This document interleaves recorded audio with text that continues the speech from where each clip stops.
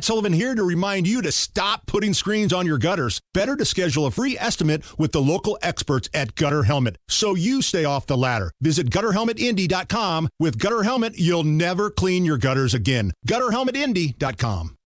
Hammer and Nigel. Can you believe these characters are weirdos? So let's rock it!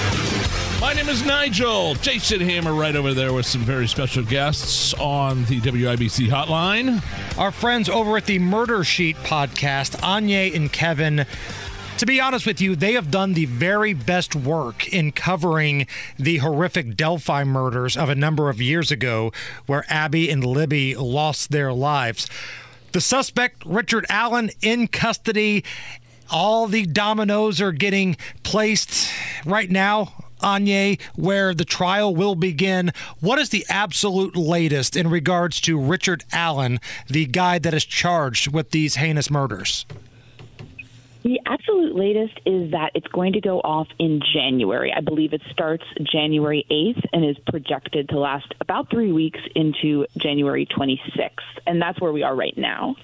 Okay, so Kevin, let me go over to you with your legal background here, your background of being involved in the law and being an attorney.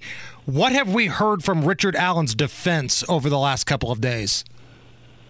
Just yesterday, they filed a couple of interesting motions.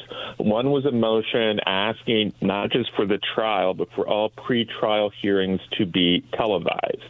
They say they do this because they want there to be transparency in the process, and because they recognize there's a lot of interest in this process, and they feel it could help people learn more about how the judicial process actually works. And Kevin, do you agree with that assessment, or do you think there's something more to the defense requesting that everything be televised? I tend to agree with it because I certainly know there's been a very high level of interest in every scrap of detail about this case. And anytime Anya and I have covered one of these pretrial hearings, we get deluged with emails thanking us for going into so much detail and people saying, I didn't understand that this was how the process worked. Do you honestly feel like the defense of Richard Allen feels like they've got a chance to get him off, or are they trying to do this in hopes of a mistrial, in hopes of some sort of lighter sentence? What's your gut telling you? Certainly, every indication they've given so far is that they believe he is factually innocent, and they are fighting hard and doing everything they can to get him acquitted ultimately. Now, Anya, we also heard that the defense wants the search warrant evidence thrown out. Take us through why that's something of note. Yes, this is another suppression hearing, and this is interesting because at the last hearing we went to on June 15th, which is also the last hearing that occurred in this case, there was talk about a Franks v. Delaware motion from the defense, and that's a situation where you're having the defense accuse law enforcement of either lying or omitting something, and so this latest filing is still very vague about what exactly that could be, but it expands upon it a little bit, where they're asking for evidence to be suppressed from the search warrant owing to that there being inaccuracies, or rather falsehoods in that. And they're not saying what those falsehoods are. It's very, very vague. So Kevin and I are in a position where we're like, well, I mean, let's see what they have to say, but we're not going to necessarily jump to conclusions here. But it would be a huge strategic win for the defense if they were able to suppress the gun, which was found in Richard Allen's house, you know. Well, that was my next question. Is the prosecution, like, what's the number one, for lack of a better term, smoking gun that the prosecution has?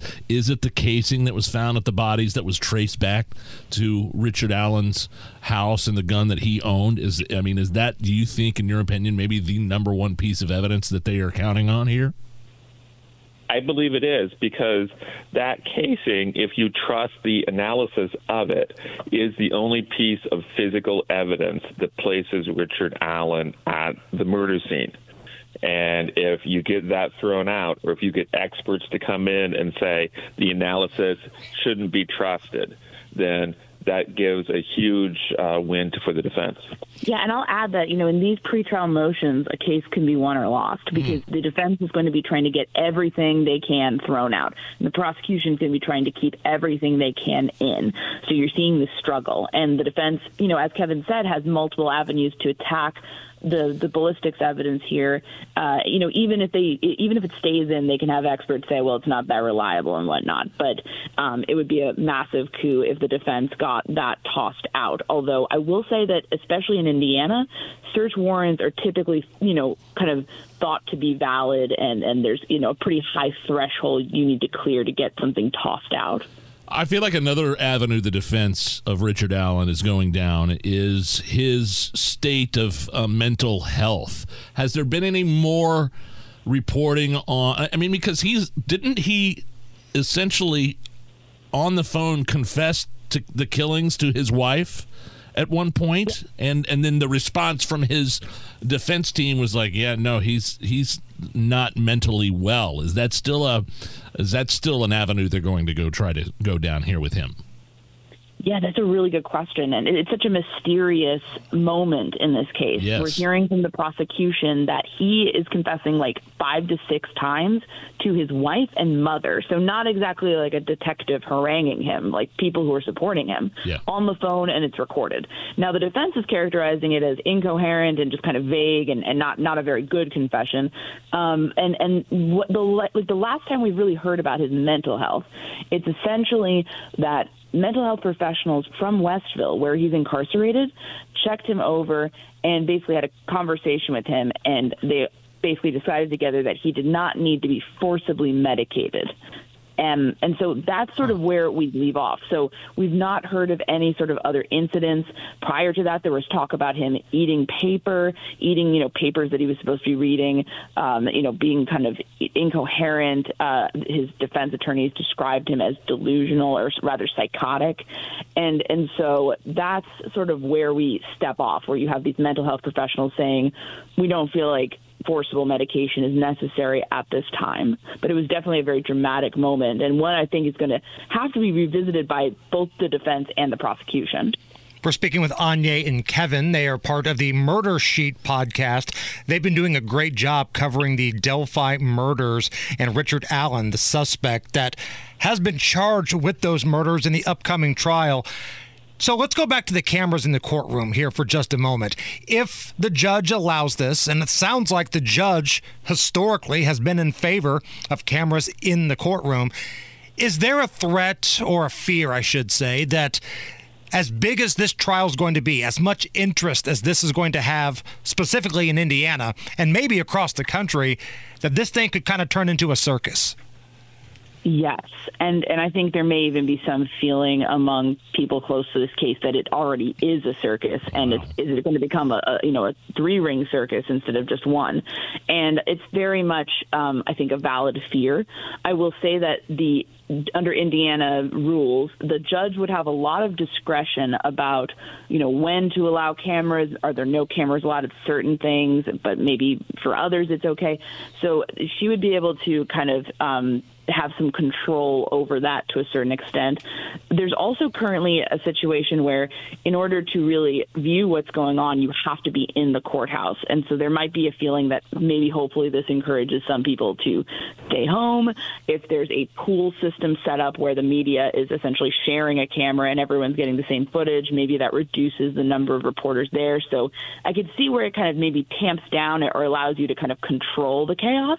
But I can also see it turning into a debacle where you have other high-profile trials where, everybody on TikTok is analyzing people's facial expressions, and it just becomes, frankly, very stupid very quickly. And I'm sorry if you've touched on this already. Has the prosecution made any comment about the request for cameras to be in the courtroom? Prosecution has not made any comments, so we don't know if they'd be against it or for it. They've given no indication either way. And one thing with this case is that, traditionally defense attorneys would probably be more likely to be against having cameras because there could be prejudicial issues. We're seeing that in the Idaho case with Brian Koberger. His defense attorneys want to kick all the cameras out because they're like, you're making him look really creepy. So, but there's different strategic benefits or, problems that arise with cameras. But so far, we've not heard from Nick McClelland's office about whether they care or whether they don't want it or whether they agree that they want it too. Anya and Kevin with the Murder Sheet podcast. If somebody wants more information or they want to follow your work on this specific case or others, where can they go? If you'd like to, subscribe to us, just search The Murder Sheet. That's SHEET on any podcast platform that you enjoy, and subscribe. And we label all of our Delphi episodes with the Delphi murders ahead of time so you can follow along with the case. Anya, Kevin, great work. Keep doing what you're doing, and we'll talk to you soon. Thank you so much.